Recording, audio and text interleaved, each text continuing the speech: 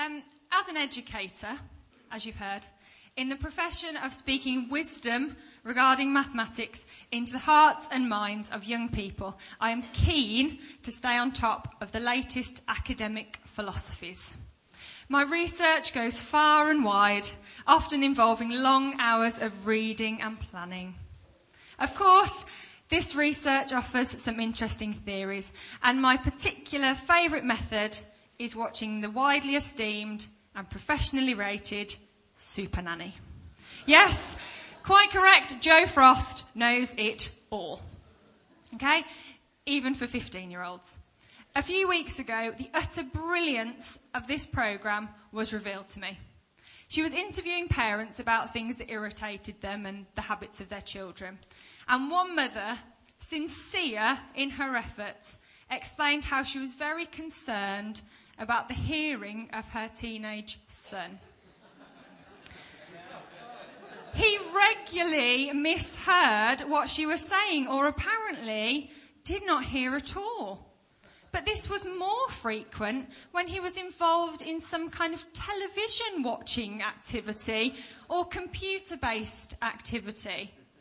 Perhaps there was a link. Although on some occasions it was merely when she asked him to wash up or tidy his room. In the end, she took her son to have in-depth hearing tests.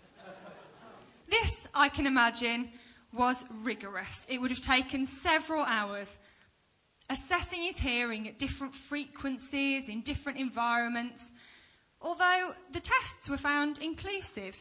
Apparently, he had no hearing damage at all. Gosh, what shocking results. A teenager not responding to turn off the television or do the washing up.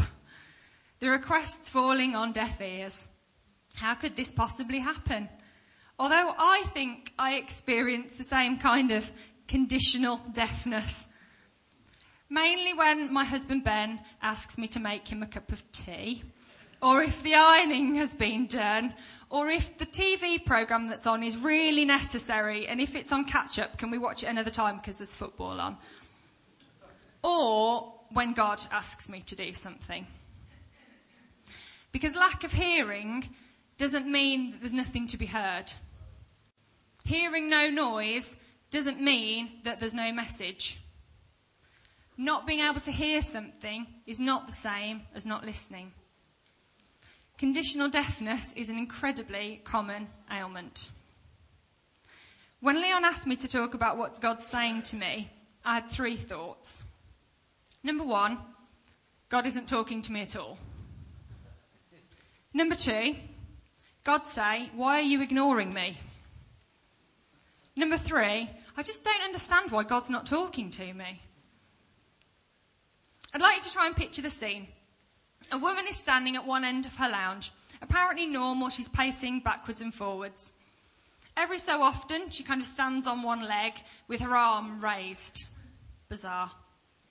She stops suddenly, freezes. There appears to be a small object in her hand. And now the scene starts to make sense. You see, the small magical object she's holding is her mobile phone, and she's somehow trying desperately to get a signal. You may have seen a similar scenario in houses or particularly caravans across the country with a TV aerial. I remember an incident in rainy Wales, desperately reaching out of the window, trying to get a signal in something that I could understand.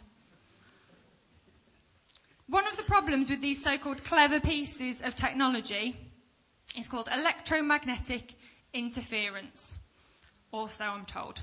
I lack much in the way of any form of technical know-how. I just turn things off and on again and hope that that will fix the problem.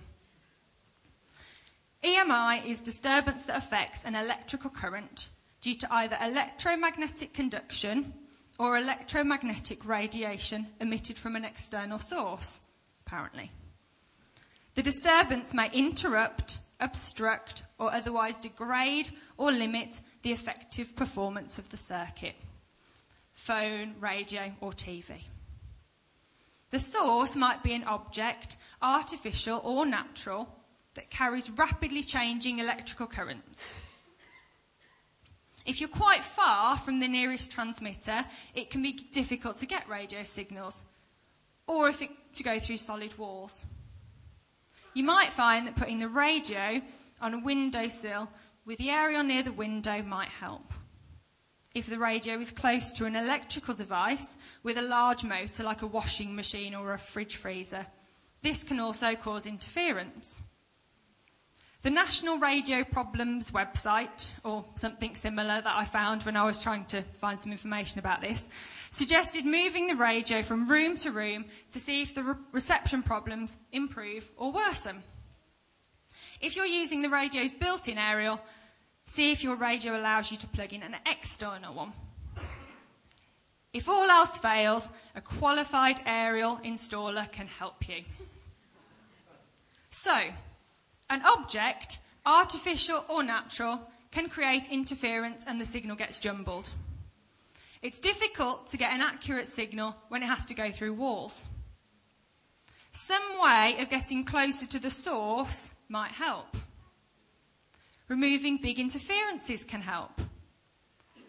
Different environments make the signal easier. A qualified aerial person can help. Interesting. Things, artificial or natural, create interference and God's voice gets jumbled. It's difficult to understand the real message when it gets filtered through our walls and barriers. Getting closer to God might help. Try removing some of the big distractions and interferences. Different environments might help us hear God better.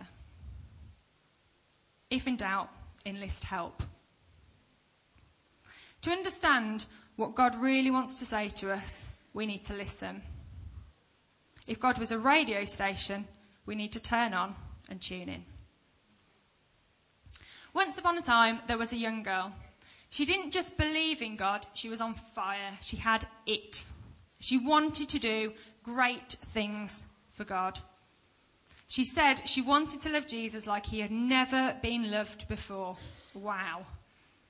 She knew Jesus was always with her. There was no doubt she heard the signal loud and clear. Her calling was crystal clear. No interference. She was tuned in and she was ready to go. One day she wrote in her journal, "My soul is in perfect peace and joy." She experienced such a union with God that was so deep and so clear and so continual that she left her home, became a missionary, and gave him everything. And then God left her. Silence. Nothing. Hush. At least that's how it felt to her. She tried to pray. She continued to do the work she was originally so clear on completing. On the outside, her smile masked 1,000 questions. For 50 years, she felt darkness and pain, and with only one respite, for 50 years, Mother Teresa served, persisting despite the agonizing doubt that God had gone somewhere. But who said he'd gone? There's an old saying that if you don't feel close to God anymore, who's moved? In the two-way radio conversation of life, who dropped the receiver? Who said, over and out? I don't think I'd ask Mother Teresa that question, because I don't know that it can ever be that simple. But I'm sure as certain that she didn't stop. And isn't that the most important thing? She held on. She kept listening out. She kept serving. She continued to live her life based on her understanding. She didn't doubt in the darkness what God had shown her in the light. Daniel refused to doubt in the darkness what he'd been shown in the light. In Daniel 3, it says, Shadrach, Meshach, and Abednego replied to the king, "O Nebuchadnezzar, We do not need to defend ourselves before you in this matter. If we are thrown into the blazing furnace, the God we serve is able to save us from it, and he will rescue us from your hand. But even if he does not, we want you to know, O king, that we will not serve your gods or worship the image of gold you have set up." Daniel said, "I know my God. I trust my God. Even if you throw me into the furnace, my God is still my God. And even if he doesn't rescue me, he will still be my God. Even if he doesn't say a word, he will still be the creator of all things. He will still be the first, he will still be the last, and all that's in between. Him deciding to save me or not, to speak to me or not, will not determine who he is." Daniel was listening out for God. Daniel said, "I will not drop the receiver." It's funny how much noise God makes seems to be linked to his existence, as though hearing or not hearing could be the swinging vote. Norwood Russell Hanson, an atheist philosopher and clearly the child of parents with a sense of humour, once explained how he was very open-minded and would believe if, suppose next morning, just after breakfast, all of us in the world are knocked to our knees by a percussive and ear-shattering thunderclap. Snow swirls, leaves drop from the trees, the earth heaves and buckles. Buildings topple, towers tumble. The sky is ablaze with an eerie, silvery light. And just then, as all of the people of the world look up, the heaven opens and the clouds pull apart, revealing an unbelievably radiant and immense Zeus-like figure towering over like 100 Everests. He frowns darkly, and as lightning plays over the features of his Michelangeloid face, and then he points down at me and says, for every man and woman and child to hear, "I've had quite enough of your too clever logic chopping and word watching in matters of theology. Be assured, Norwood Russell Hanson, that I most certainly do exist." Not much to ask, really. To be honest, I reckon that even if that did happen, even if God came down to speak personally to Norwood, or perhaps his parents, and share a chuckle over a cup of coffee, he still wouldn't believe. He'd find a reason to suggest that the weather was natural and the light was just playing trick on his eyes. And he certainly wouldn't have believed if he hadn't have been there.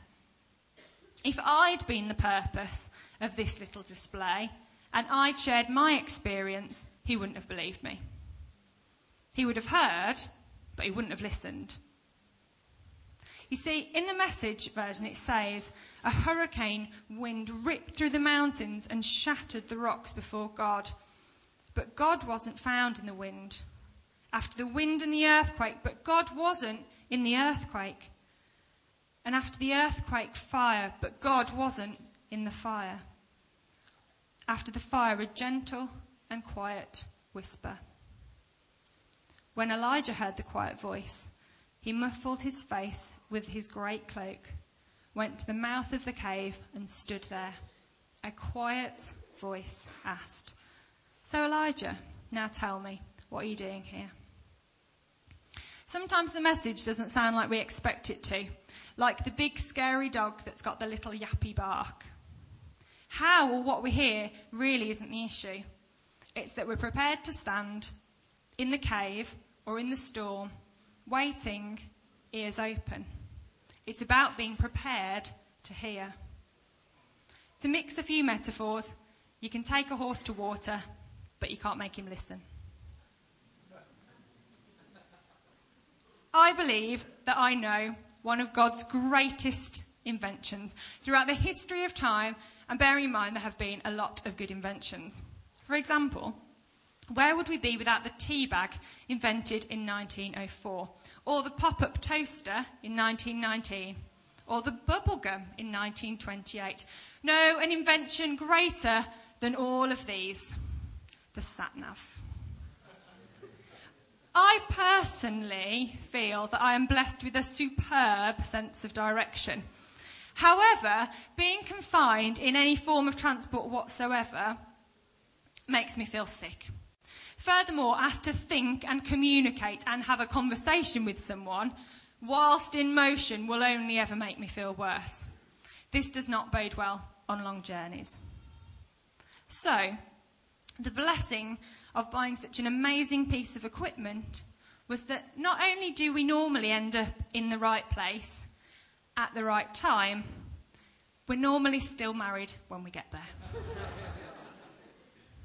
So let's remember the world pre-sat-nav, the dark place, when people had those huge AA road maps, which were A, impossible to read, and B, so large that once you actually started reading it, you could no longer see the road in front of you.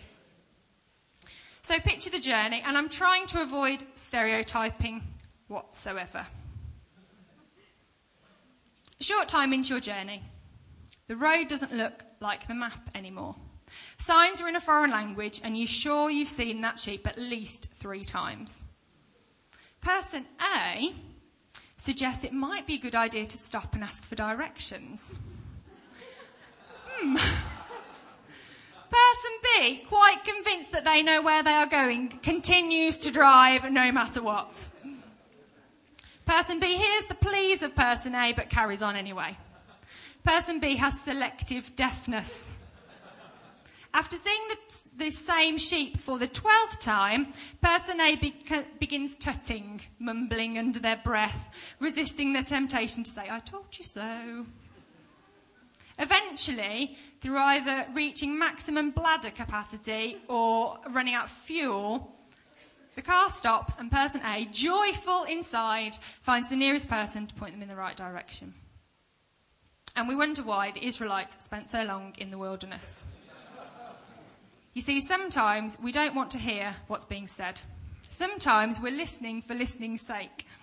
Sometimes we hear the words, but we carry on driving. We even see the signs. We see the sheep for the 12th time and we wonder where on earth we are, but we carry on anyway. Listening and hearing are 2 very different things. There was a man who heard a message.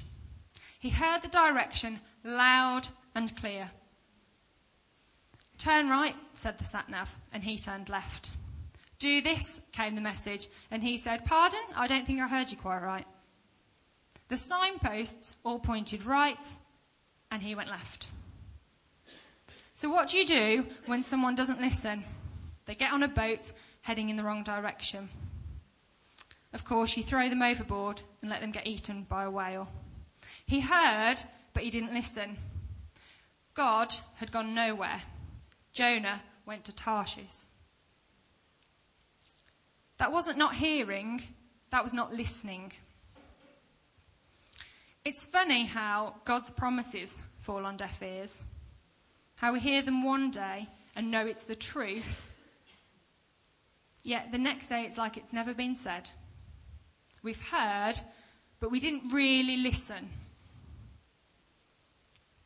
In Numbers 13, it says, "The Lord said to Moses, 'Send some men to explore the land of Canaan that I'm giving to the Israelites. From each ancestral tribe, send one of its leaders.'" This was not just some land you can go and have a look at it. These guys aren't house hunting, seeing if it fits. To be given means to be bestowed, to be provided, to be entrusted with the land. They had heard, but they didn't listen. You see, hearing affects your ears, but listening affects your heart. In verse 26, they came back to Moses and Aaron and the whole Israelite community at Kadesh in the desert of Paran. There they reported to them the whole assembly and showed them the fruit of the land. They gave Moses this account.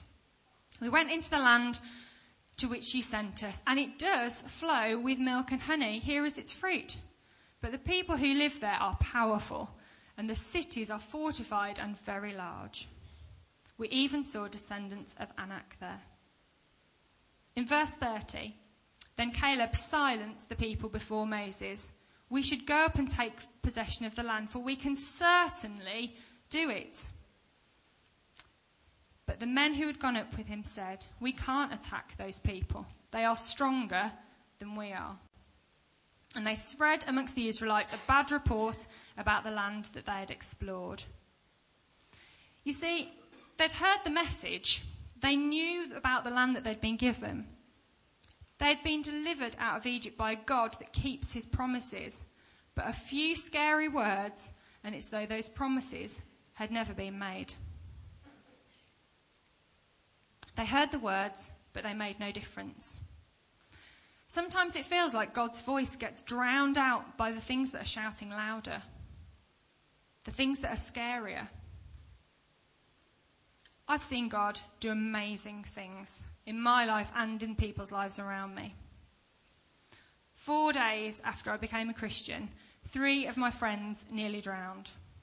And I remember it as though it was yesterday. I literally said to God, "What are you doing? Where are you now?" Staring at the face of a giant, how quickly had I forgotten that God said that he'd never leave me? How quiet his voice now seemed. So, what do we do? A guy by the name of Bill Moore, who grew up in poverty, got drunk one time and shot a man for $5,000. He ended up on death row. A few people, prompted by God, went into the prisons to speak to him. And they said to Bill, "Bill, there is a man, Jesus, who loves you and gave his life for you on a cross. He died for you. He went to death row for you." He turned his life over to Jesus, and it changed him so much. Changed the darkness and bitterness inside him. People started meeting Jesus through this guy on death row. He became known as the peacemaker. His cell block was the safest place in prison because so many people were becoming Christians because of him. Churches found out about this guy and sent people into prison to him for counselling. Bill Moore changed his life so much that he won the love of the family of the man he killed.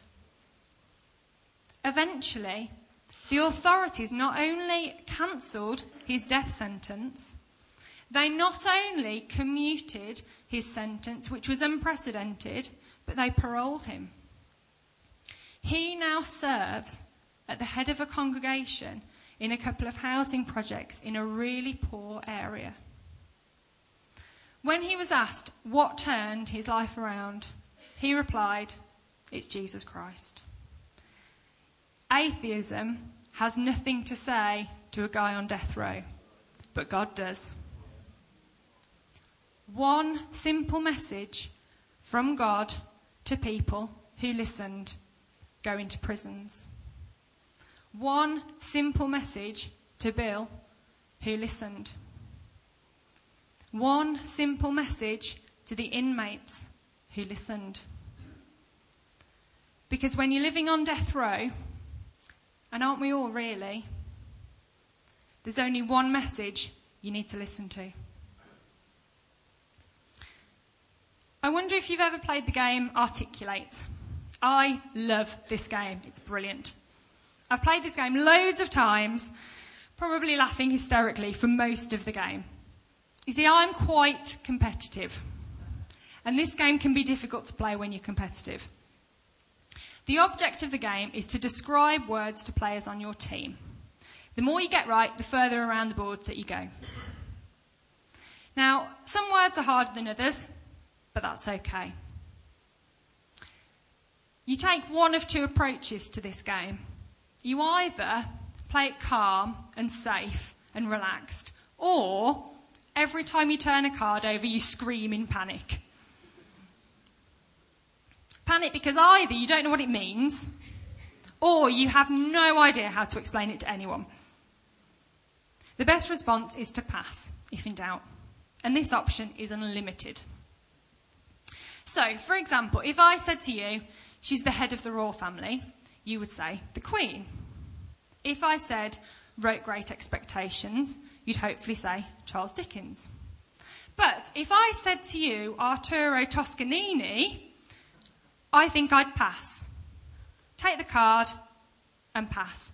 That is a real person, by the way. I googled random famous people to find out names. Or if I had Paul Erdos, pass. J. Paul Getty, pass. Aldous Huxley, pass. Sometimes they're too hard, or they're too confusing, or I don't have a clue, or sometimes they're way too much effort. But you get the clue, and you can decide to pass. Isn't life a bit like this sometimes? Witness to a friend, pass. Invite a stranger into your home, pass. Read more, pray more, share more, pass. Be careful what you watch, what you read, what you look at, what you say, pass. Jonah, go to Nineveh, pass. Step out of the boat, pass. Go into the promised land, pass. Talk in front of hundreds of people, pass. Go into prisons, pass. Lead worship, pass. And then we wonder why we stood empty-handed and in the same place that we started. Let's close our eyes and let God do the talking.